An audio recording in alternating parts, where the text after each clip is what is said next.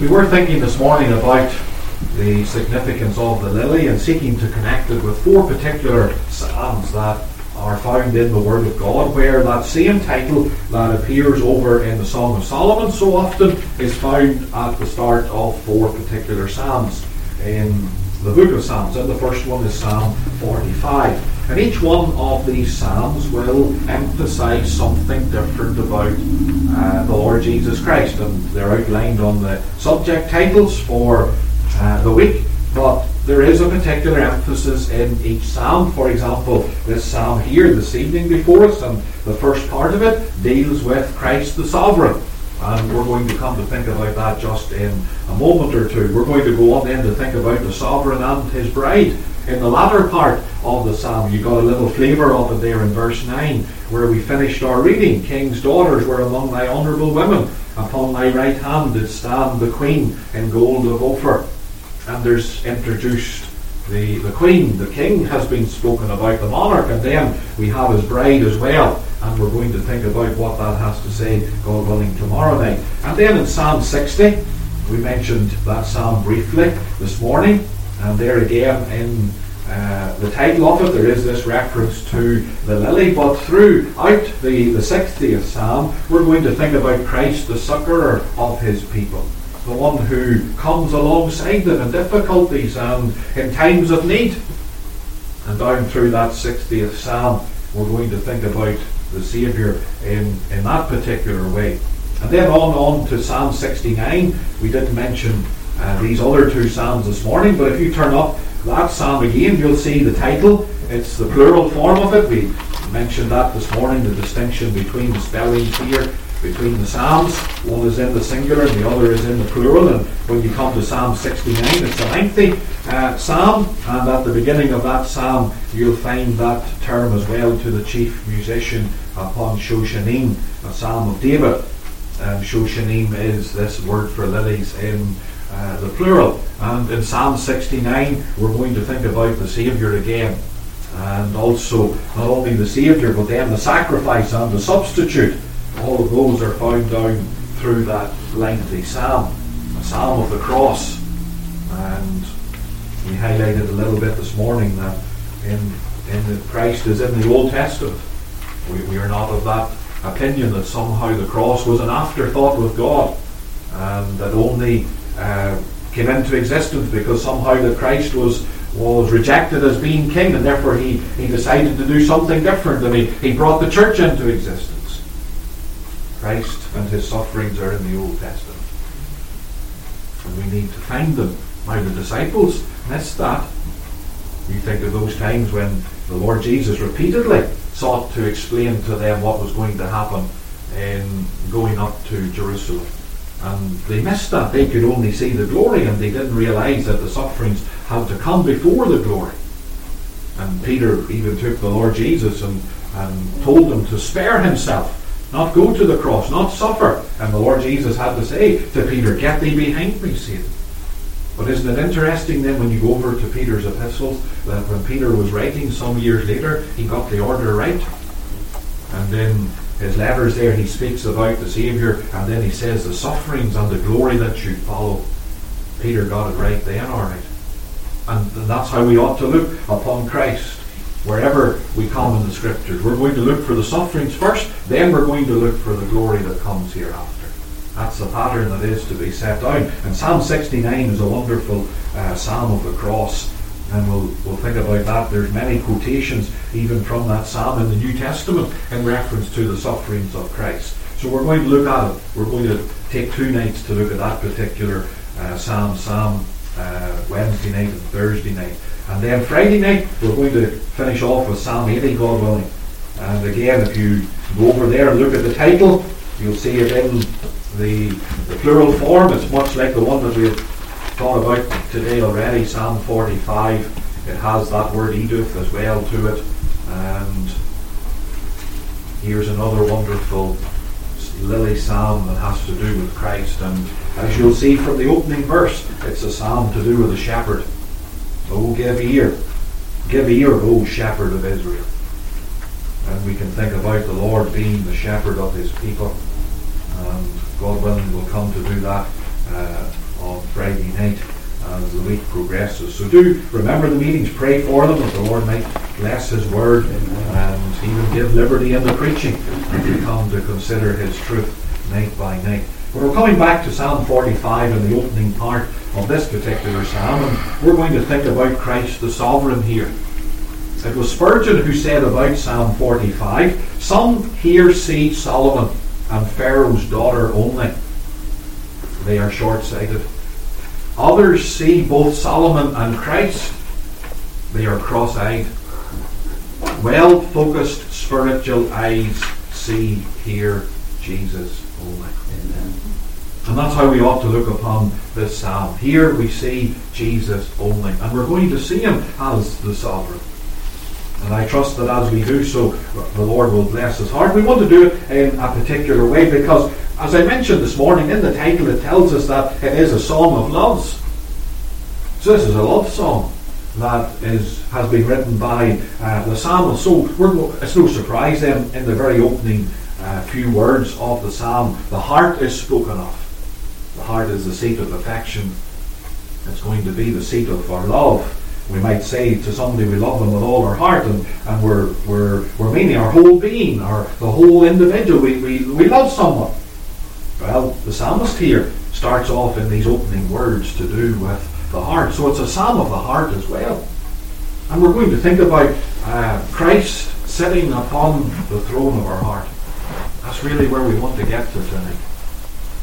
That as we think about Christ, that we love Him so much that He sits upon the throne of our heart, that He has all of our heart.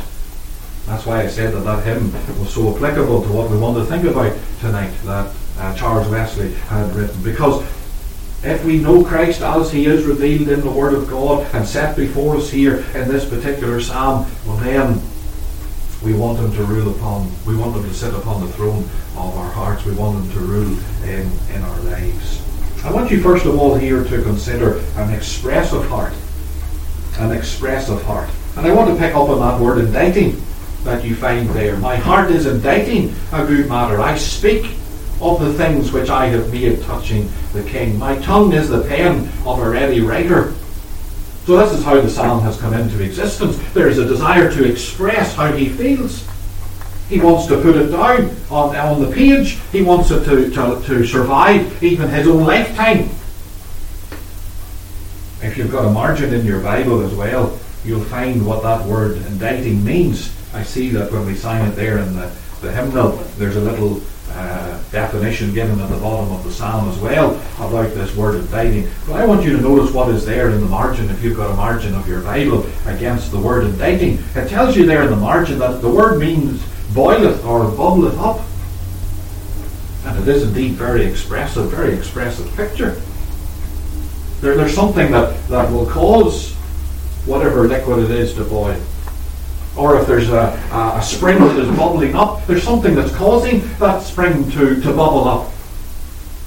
And it's the same with a heart that's boiling up or bubbling up with love and devotion to Christ. Something has brought that about. That's not natural. That's not something that comes of ourselves. Because as we know, naturally we do not have any love for Christ. We do not have any desire to honour Him. We do not have any desire to give Him that rightful place in our lives. It's not a natural thing to put Christ upon the throne of your heart and let Him rule your life. We naturally want ourselves there and sin alongside ourselves. That's what we want upon the throne of our heart. So if someone else is there and Christ is there, then some change has to take place. And that is found here in this word inditing. There is something that's causing the liquid to boil or to bubble, and the same picture is taken here by the psalmist, and he says, that's exactly how I feel about the King. He says, I want to talk about the King, and it's just bubbling up within me. It's overflowing. There's such a work has been done in our hearts and in our lives that there is this expression that is given then.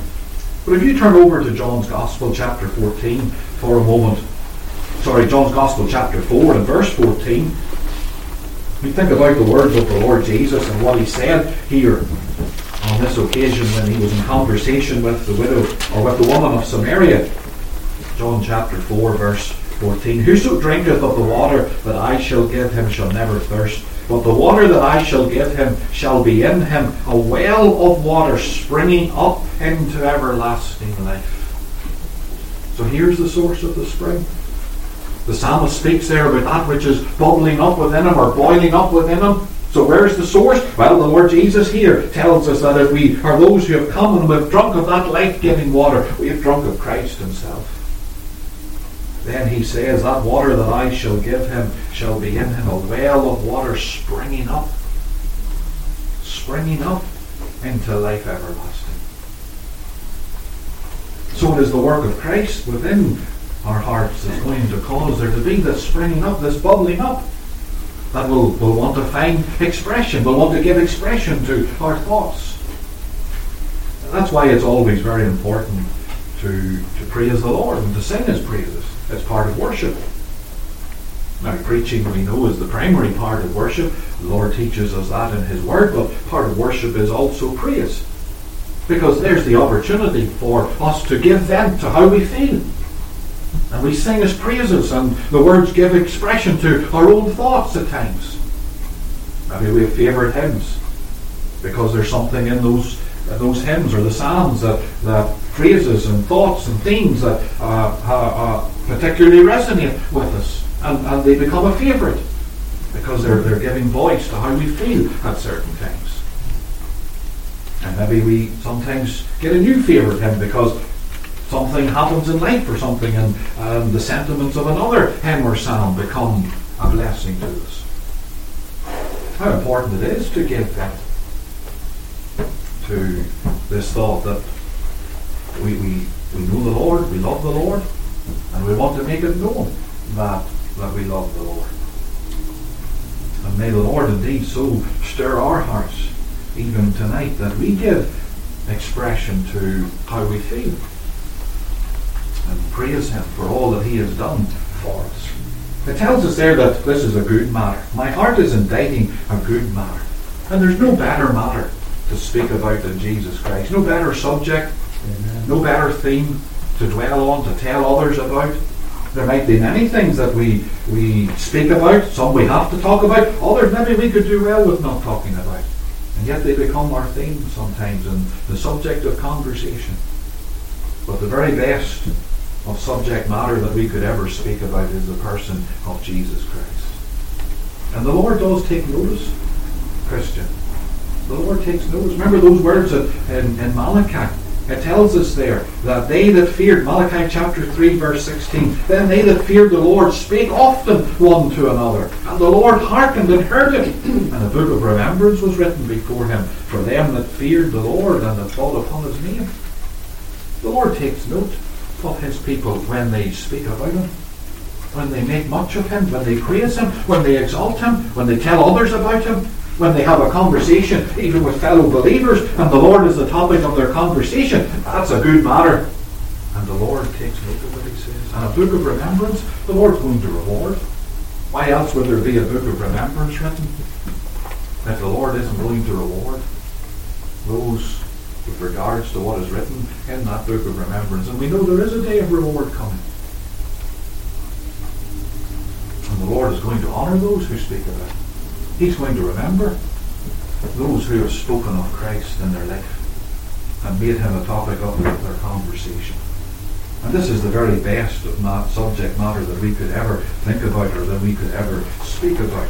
Well, what is it that he's particularly wanting to think about? Well, it tells us there in verse 1 of the psalm that it's about the king, touching the king. This is what he particularly wants to speak about. Of all the thoughts that he could have about Christ, he wants to speak particularly about him as the king. Now there's three ways that you can think about Jesus Christ as king. He's first of all king of nations. He's king of nations. We're told that in Jeremiah and chapter 10. There's that title that is given to the Lord there in Jeremiah chapter 10, and it's verse 7. And that verse reads, Who would not fear thee, O King of nations? For to thee doth it appertain. For as much as among all the wise men of the nations and all their kingdoms, there is none like unto thee, King of nations. There's only one King of nations. And that's our Lord Jesus Christ. And one day he will be seen to be King of nations. He's coming in power and great glory, and every knee shall bow before him. And all the nations of the world will then know that he is indeed King. That he is this great King. But he's also King of saints. He's King of saints. Revelation chapter 15 gives us that little piece of information there in the Word of God. Revelation chapter 15 verse 3, they sing the song of Moses, the servant of God, and the song of the Lamb, saying, Great and marvellous are thy works, Lord God Almighty. Just and true are thy ways, thou King of saints. You see, the Lord has a claim to sit upon the throne of our hearts tonight. He's got a claim. It's not that somehow he has no right to sit upon the throne of our hearts. He does. He's got a right because he's our Creator. He's King of nations, and therefore he ought to be King of every life, sit upon the throne of every life. But when we think about the sin that has entered the world, the rebellious heart that is found in us all by nature, the Lord redeems a people and saves a people, and he makes them saints. The word saints comes from the word to be holy. And the Lord has saved us, made us holy ones. That's what it is to be saint. Every believer is a saint. We don't believe in special saints. Every believer is a saint in God's eyes. The Lord is making them holy. Progressively, by the work of sanctification within them, he's making them holy. And he's King of saints. And he sits upon the throne of their lives, or ought to sit upon the throne of their lives, and have full sway. This psalm, as we'll come to see in a moment or two, speaks about the scepter. And the scepter is a symbol of his rule. And Christ ought to sit upon our lives. We ought to be his willing subjects.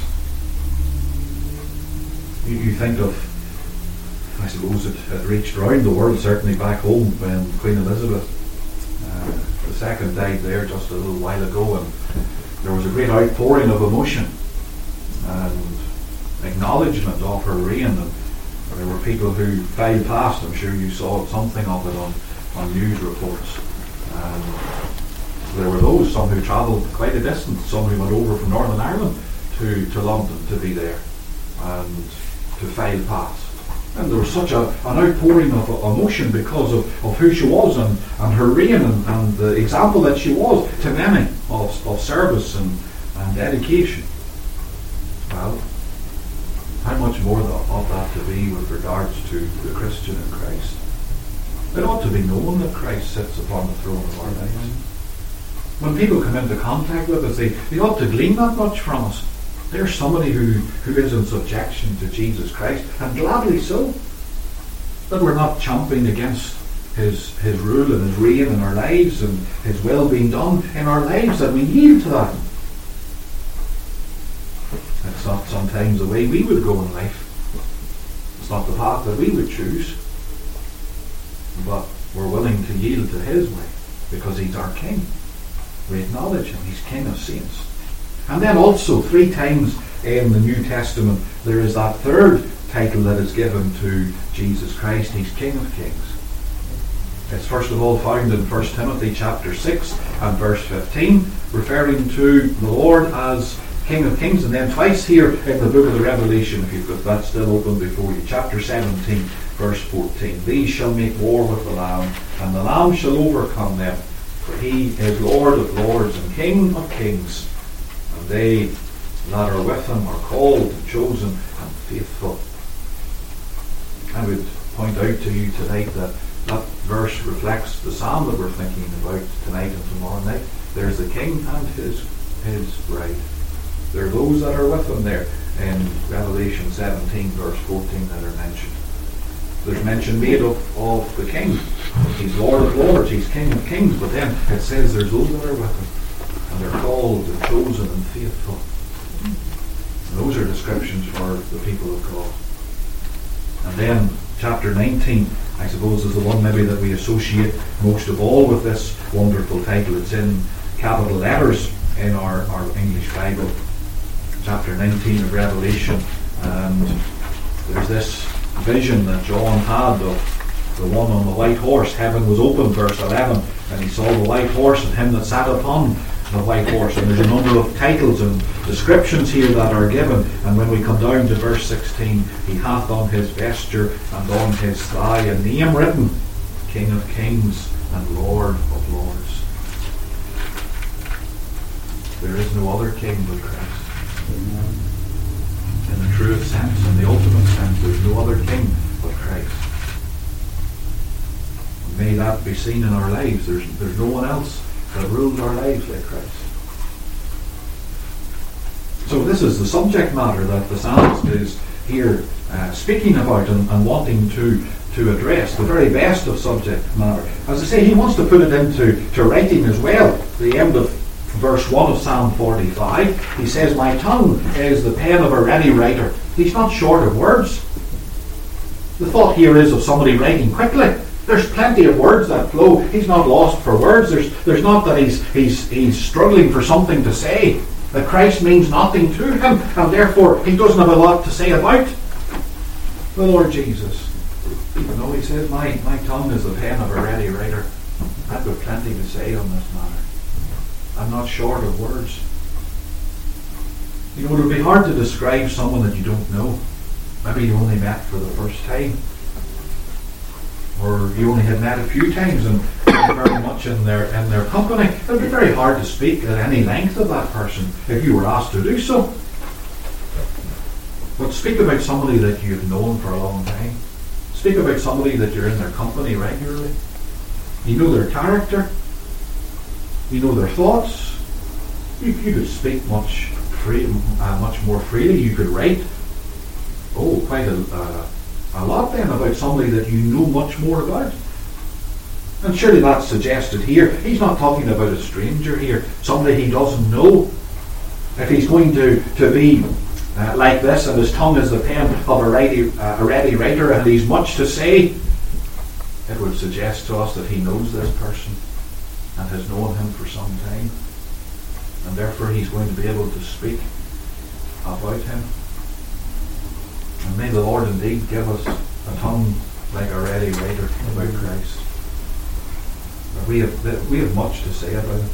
That he's not a stranger to us. Remember Job in Job 19, those words that are spoken there about the Redeemer, where he spoke about the one who would stand upon the earth at the latter day. In Job 19 verse 25, I know that my Redeemer liveth, and that he shall stand at the latter day upon the earth. And though after my skin worms destroy this body, yet in my flesh shall I see God. Job knew Christ, and he knew about a day of resurrection as well. But it's verse 27 I'm thinking about. Whom I shall see for myself, and mine eyes shall behold, and not another. Not another. And if you've got a margin in your Bible, look against the word not another, not a stranger. Why could Job speak about him? He wasn't a stranger to Job. Job knew him. That's why he can speak about him. That's why he can speak about him so confidently. He says, he's not a stranger to me. It's not just an ordinary individual that I've only some fleeting acquaintance with. I know this individual, and I can speak about this individual and what he's going to do in a future day. And Job could look down the corridors of time and look to the day of resurrection. Not another, not a stranger. And may Christ be no stranger to us.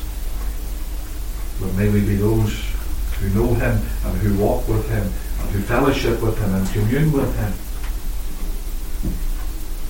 And then we'll have the tongue of, our tongue will be the pen of a ready writer. Oh, that the Lord would give us such an expressive heart about the Lord Jesus Christ.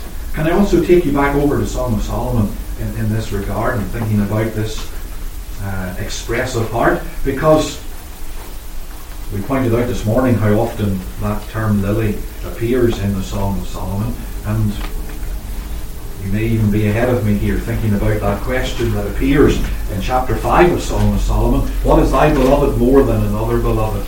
O thou fairest among women. What is thy beloved more than another beloved that thou dost so charge us? So this question is asked her. She's searching for her beloved. In verse 8, Song of Solomon 5 and verse 8, I charge you, daughters of Jerusalem, if ye find my beloved, that ye tell him that I am sick of love. So there's a connecting thought. The psalm that we're looking at has this title, a song of love. And here's the Shulamite in the Song of Solomon, and she's saying that she's sick of love. She's looking for her loved one, her darling, and she can't find him. And she's asking these daughters, these women of Jerusalem, have you seen him? And then they're asking her, well, what's your beloved more than another beloved? What's special about him? Well, was she lost for words? Was she struggling to describe him? Not at all. And there starts there in verse 10, that wonderful description that you have of the beloved. My beloved is white and ruddy, the chiefest among 10,000s. And the whole way down, we're not going to read all of those verses, but then we get right down to the last verse of the chapter. His mouth is most sweet. Yea, he is altogether lovely. This is my beloved, and this is my friend. Amen. O daughters of Jerusalem. Not lost for words. May we not be lost for words when it comes to speaking of Christ the King, of the one who rules and reigns in our heart. And sometimes, honestly, we have to maybe confess that we don't speak of Christ the way we ought. And I say that to myself as much as I say it to you. We don't speak of Christ the way we ought. We don't set him forth as the King. Maybe sometimes we're just ashamed to do, embarrassed to do, when we shouldn't be. Oh, may we be open and up front and be wanting to find opportunities to tell others of Christ and what he means to us. That we could say with the Shulamite, this is my beloved, this is my friend. This is the one who means so much to me. Oh, may the Lord so work on our hearts, even tonight. Give us the tongue and the pen of a ready writer. We could pursue that thought a little bit more even. And that word ready has the idea of being diligent. It's found in Proverbs 22:29. Seest thou a man diligent in his business? He shall stand before kings, he shall not stand before mean men. It's also used of Ezra. And you know that Ezra was a preacher. And how he was a priest, but he couldn't function as a priest. There was no temple, and he was in the land of captivity. But he was taught the word of God, and he became a preacher. He was the scribe. It's Ezra 7 verse 6 speaks about him as a scribe, and the word ready is there. He was diligent. That's what the word means. He was diligent about it. It wasn't lackadaisical or carefree attitude to these things, and certainly we ought not to have such an attitude when we think about our Saviour and speaking about him. We better move on a little bit further. I want you also to think about an adoring heart, not only an expressive heart, but an adoring heart here in this Song of Loves. Again, thinking about how these words are set before us. For example, in verse 2, Thou art fairer than the children of men. Grace is poured into thy lips. Therefore God hath blessed thee forever. There's an adoring heart here. Not just a heart that wants to express certain things, but also there's adoration. And the adoration of our Saviour is important. To adore him. Just to adore him. He's the fairest of them all. We read that in Song of Solomon. He's the chiefest among 10,000s. There is none like him. And all his loveliness and all the beauty that there is. Because it tells us there in verse 2, he's fairer than the children of men. There's no flaws in Jesus Christ. There's flaws in us all. Even in the best of people, there's flaws. There's not a perfect individual amongst us. And no matter how much God's grace has tried in our lives, we know that. Nobody has to tell us that. You feel that yourself. You feel your own failings and shortcomings, and you're conscious of them, and the devil will soon tell you of them as well, that there's plenty of shortcomings and failures. There's no shortcomings in Jesus Christ. There's not a flaw in him. Amen. No man ever spake like Christ. And the people that were listening to the Saviour during his earthly ministry were able to detect that. They immediately, and it said that after the Sermon on the Mount, we quoted a little bit from that this morning, but it wasn't said at the end of his ministry when they had a long time to observe him and listen to him. They said that at the very beginning of his earthly ministry. No man ever spake like this man. He taught them not like the scribes and the Pharisees, but he taught them with authority. There was something in the way the Saviour spoke. It made them to detect immediately, this man is different. This man is no ordinary man. No one ever loved like Christ. And there's those examples of it. None better than how he loved Lazarus and Mary and Martha. And that home in Bethany that he always wanted to visit. And how they loved him. Those words that were sent when Lazarus was sick. Behold, he whom thou lovest is sick. That's what they told the Lord. They knew that would be enough to move the heart of the Lord. He didn't come when they wanted him and thought he should, but the Lord came and did a marvellous thing in raising Lazarus, but no one ever loved like Christ. No one's ever as faithful as Christ. Our best friends can fail us and will fail us sometimes. They only can go so far. They only can go so far. But Christ, he never fails. He can go all the way. It's a few years ago that I was looking after the Tyndale congregation, and there was a gentleman there. He was going to face major surgery. He's since gone home to glory, cancer surgery, and I went in to visit him before the surgery, and then I was in afterwards visiting him again, and he said to me afterwards, he said, when he was recovering, he says, you know, when I was going down the corridor and they were wheeling me down to the theatre, he says, my brother, he wasn't married, he said, my brother went with me, but he says he only could go so far. And we got to the doors of the theatre, and the porter said, I'm sorry, you can't come any further. It's only the patient and us. And what he said to me was, he said, you know, that might have been true of my brother, but he says it wasn't true of Christ. For he was able to go with me through those doors. And with me through the surgery. And I remember going home thinking that it was a wonderful, it really challenged. I got blessed.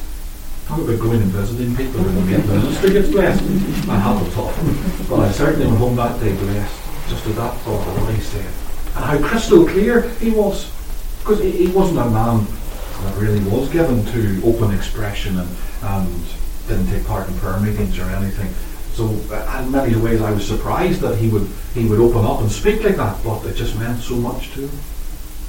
But isn't it a reminder tonight about the faithfulness of Christ? He's the brother, the friend that sticketh closer than a brother. And the Lord is ever faithful. He's the fairest. He's fairer than the children of men. Grace is poured into his lips. There's none as gracious as Christ. And you and I, if we know Christ tonight, are the recipients of that grace. In Song of Solomon chapter 5 and verse 13 it says, his lips like lilies dropping sweet smelling myrrh. The Shulamite there, that portion that we mentioned where she was asked, what is your beloved more than another beloved? She spoke about his lips, and she spoke about the lilies there too. His lips like lilies dropping sweet smelling myrrh. There's grace poured into his lips. I'm sure we could testify tonight to words of comfort that the Lord has whispered to us. Maybe you've come through trials and troubles of one sort or another, and the Lord has drawn near, and as he whispered a word of comfort, a word of cheer. Maybe a verse of scripture has come to you. Did that just come of itself? Was it your thinking or my thinking brought that, or was it the Lord that brought it to me? That's why it's always important to memorize the Scriptures and to learn them as children and young people. That's the easiest time to learn. As any school teacher will tell you, your mind's like a wee sponge, and sometimes soaking up things you shouldn't be, but if you're soaking up the right things, and you memorize the Scriptures, and there's that whole bank of knowledge of the Word of God that the Lord can then bring back to your memory. And He can speak a word, and it's just as if something gracious drops from His lips and encourages you, maybe through the preaching of God's Word. The Lord gives His servant a word from God that just fits your circumstances. That's why it's always important to pray for the preacher, that the Lord gives the very words that just suit somebody's circumstances in the congregation, because the preacher doesn't know everything that's going on in somebody's life, maybe things you can't even speak about to anybody. But God in heaven does, and God in heaven can give the preacher a word. And he might know who it's for, he might know the significance of the words that he's speaking, but they're given by the Lord. And it's just like a gracious word spoken. It encourages you and strengthens you. So there is an adoring heart that is here in verse 2. And then I want us to come on, take the rest of this section, verse 3 down to verse 8 really. And we're going to think about a praising heart, because he particularly mentions three things here about the king that he wants to give praise for. First of all, verses 3, 4 and 5, he wants to give praise for the glories of the king's victories. It says there, gird thy sword, verse 3, upon thy thigh, O most mighty, with thy glory, and thou most mighty with thy glory and thy majesty, and in thy majesty ride prosperously because of truth and meekness and righteousness. He's thinking here about victories that the king will win. Victories to do with truth and meekness and righteousness. Oh, verse 5, thine arrows are sharp in the heart of the king's enemies, whereby the people fall under thee. The king is a victorious king. And we can think about that in the general sense of Christ. One day every knee shall bow, every tongue will confess. But I want to narrow that down a little bit and think about Christ as the King subduing your heart if you know Christ tonight. Because that's why you're Christ tonight, that's why you're saved tonight. The King subdued your heart. He won a victory. We speak about Christ as prophet, priest and king. And if you know the definition of Christ as King from the Shorter Catechism, you'll know that thought is there about him subduing a people unto himself. A hard-hearted people, a rebellious people, a disinterested people, and yet he subdues a people and he brings them unto himself. The Lord has won a battle in regards to your life and my life tonight. And if you're not saved, well, may he win that battle even tonight. Those within our families that are not saved, our loved ones, and those who are near and dear to us, there's a battle that needs to be won in their lives, because they're resisting, they're fighting against the Lord, they're not yielding to him, and we need the Lord to so progress that battle that he subdues them unto himself. That's the greatest personal battle that you and I could ever be involved in, one that we're defeated in, and we don't get the victory. And when we get the victory, we're on the road to hell. And we want that battle where Christ gets the victory in our lives, where he has saved us and subdued our rebellious spirits and brought us unto himself. And there's arrows that he uses. The picture here is of an expert bowman, and the arrows are shot out from the bow. And verse 5 tells us about them being sharp in the heart of the king's enemies. Well, wasn't there arrows of God's word that pierced our hearts on one day? We can go back and think about when we were converted, coming under conviction of sin, and those were sharp arrows. Sharp arrows that pierced our heart, and we felt the impact of them. They were the means of bringing us down to defeat, at the feet of Christ. And yet that defeat is the greatest victory that ever could be known, because we were brought to Christ. If you look then at verses 6 and 7, he's giving praise here for his righteousness in government. He speaks about the throne being forever and ever, the scepter being a right scepter, loving righteousness, hating wickedness. Therefore God, thy God, hath anointed thee with the oil of gladness above thy fellows. Rejoicing in righteous government. Again, that is not natural to any heart. We have the tendency, and our heart is to rejoice in sin.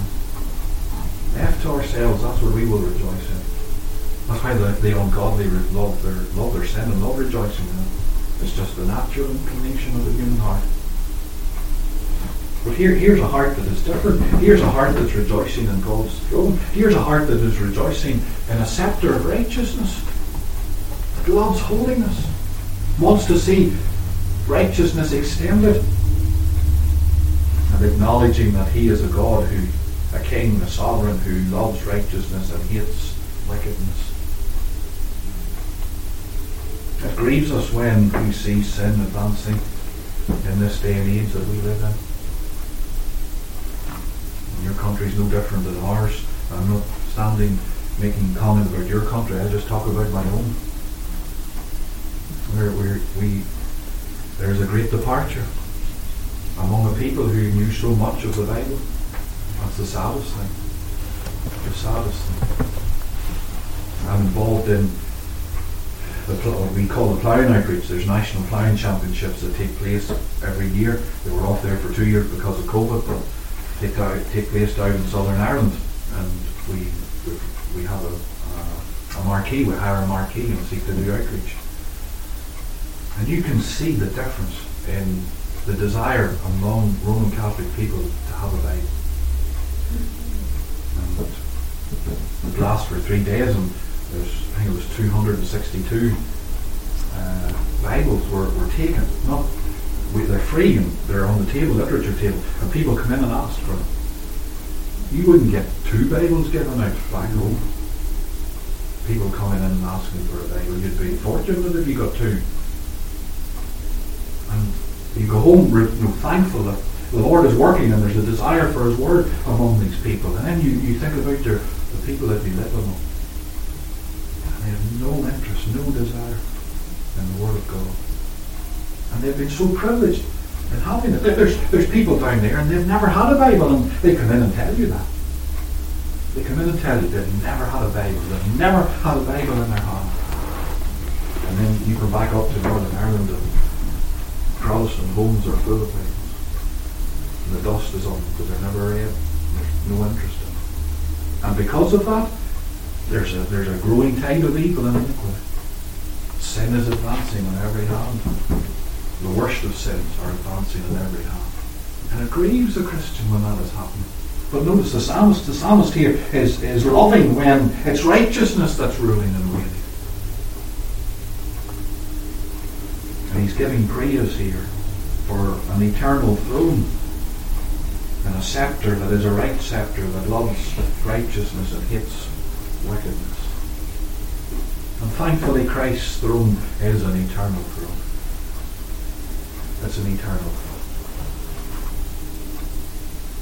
Our Saviour will be seen to be King of Kings and acknowledged as such one day. One day. Let's take verses 8 and 9 and look here at the splendour of His court. Because we read here about the garments that smell of myrrh and aloes and cassia out of the ivory palaces whereby they make me glad. So we're thinking here about the royal court, the king upon his throne. And even how he dresses, the smell that comes from his garments. Everything here makes the writer glad. He says, these things make me glad. I wonder tonight, if you were put on the spot, and I too, And we were asked the question, what makes you glad?